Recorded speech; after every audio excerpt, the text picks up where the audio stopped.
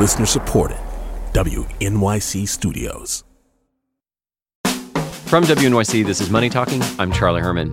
Opioid addiction has become an epidemic in the United States, and yesterday, President Trump declared the crisis a public health emergency. I am directing all executive agencies to use every appropriate emergency authority to fight the opioid crisis. As health professionals and policymakers push for more funding to tackle the crisis, there's one group of people we have not heard from, the Sacklers. If the name isn't familiar, they are the family behind the pharmaceutical company Purdue that manufactures OxyContin, a drug that is at the center of the opioid crisis. Well, joining me by Skype is Patrick Radden Keefe. He's a staff writer at The New Yorker, and he wrote about the Sacklers in his article, The Family That Built an Empire of Pain, in this week's magazine. Patrick, good morning. Good morning. So who are the Sacklers? The Sacklers are a big family that is dispersed around New York and Connecticut. Some of them live in London, who are one of the wealthiest families in the country. According to Forbes, the family's worth some $14 billion. And most of that wealth has actually come from Purdue Pharma, this privately held company that they own, which is the company that invented OxyContin, a blockbuster painkiller. When it was first introduced in 1995, OxyContin was a massive hit. It sold more than Viagra. It's generated or reported $35 billion. OxyContin is not the first painkiller on the market. What did the Sacklers and Purdue, the company, do that was different? Humans have known about the opium poppy for thousands of years and cultivated it and known that it can be helpful in therapeutic ways in medicine, but also that it's really, really addictive. And so when Purdue Pharma rolled out OxyContin in the mid-90s, there was a big marketing push to persuade American doctors that these drugs, opioids, were not actually that dangerous, and that in fact you could take powerful opioids over a long period of time and not grow addicted. So there was a sustained and really elaborate marketing campaign by Purdue that was fabulously successful and actually persuaded a lot of people to prescribe OxyContin. But only now do we look back and see that that change in prescribing habits is a big part of what got us to where we are today. Now, you said that Purdue is a privately held company. So how involved is the family in its management? So my reporting suggested that they're very involved. It's interesting. The Sacklers are a really well-known family in philanthropic circles. They famously give a lot of money to art museums. There's a Sackler wing at the Met. There's a Sackler wing at the Louvre. They put their names on all kinds of things. The one thing they really don't put their name on is the company, Purdue Pharma. And you might think that they weren't actually all that closely involved, but you've had family members from multiple generations of the Sacklers on the board and very actively involved over the years, including today.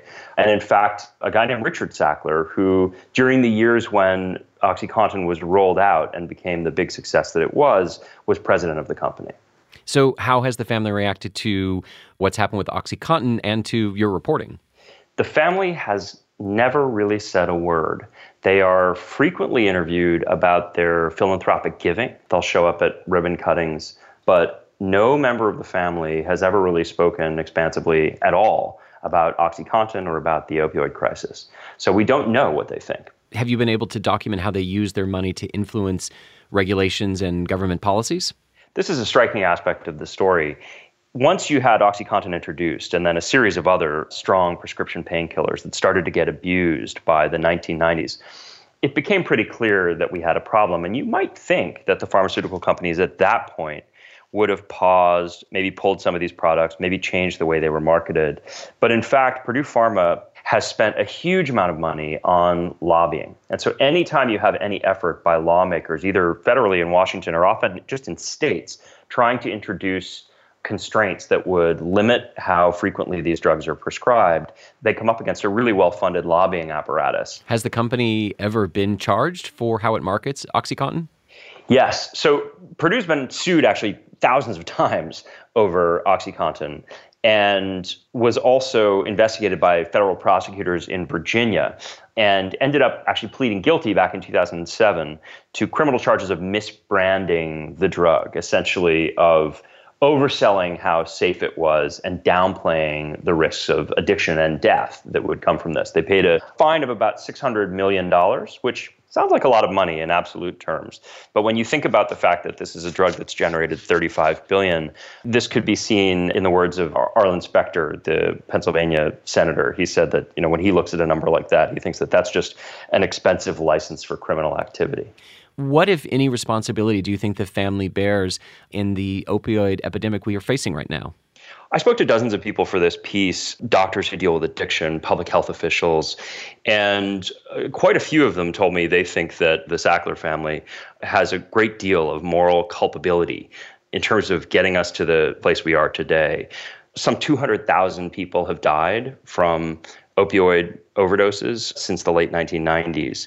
And so we have a real crisis, obviously. And this was precipitated by the destigmatization of these powerful and very addictive drugs during the 1990s.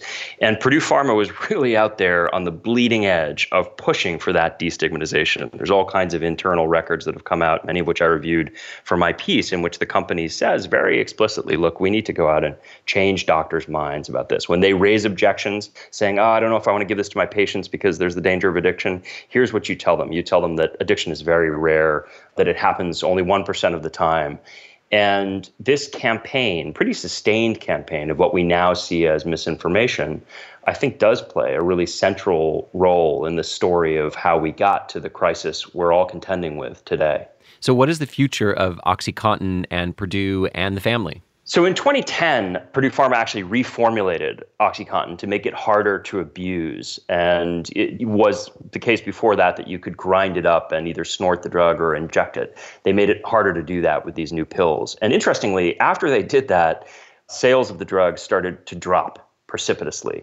And sales of OxyContin have now kind of plateaued in the United States. But in some ways, the most extraordinary part of this story is that what's happening now is that another company that's owned by the Sacklers, called Mundipharma, is beginning to really push OxyContin abroad and in the developing world and in places like Asia and Latin America, and using exactly the same playbook that the company used back in the 1990s in places like Appalachia and other areas around the United States, where in pretty short order, we developed these tremendous problems. Patrick Radden Keefe is a staff writer at The New Yorker. His recent article is called The Family That Built an Empire of Pain. Patrick, thank you very much. Thank you. And I'm Charlie Herman. This is Money Talking from WNYC.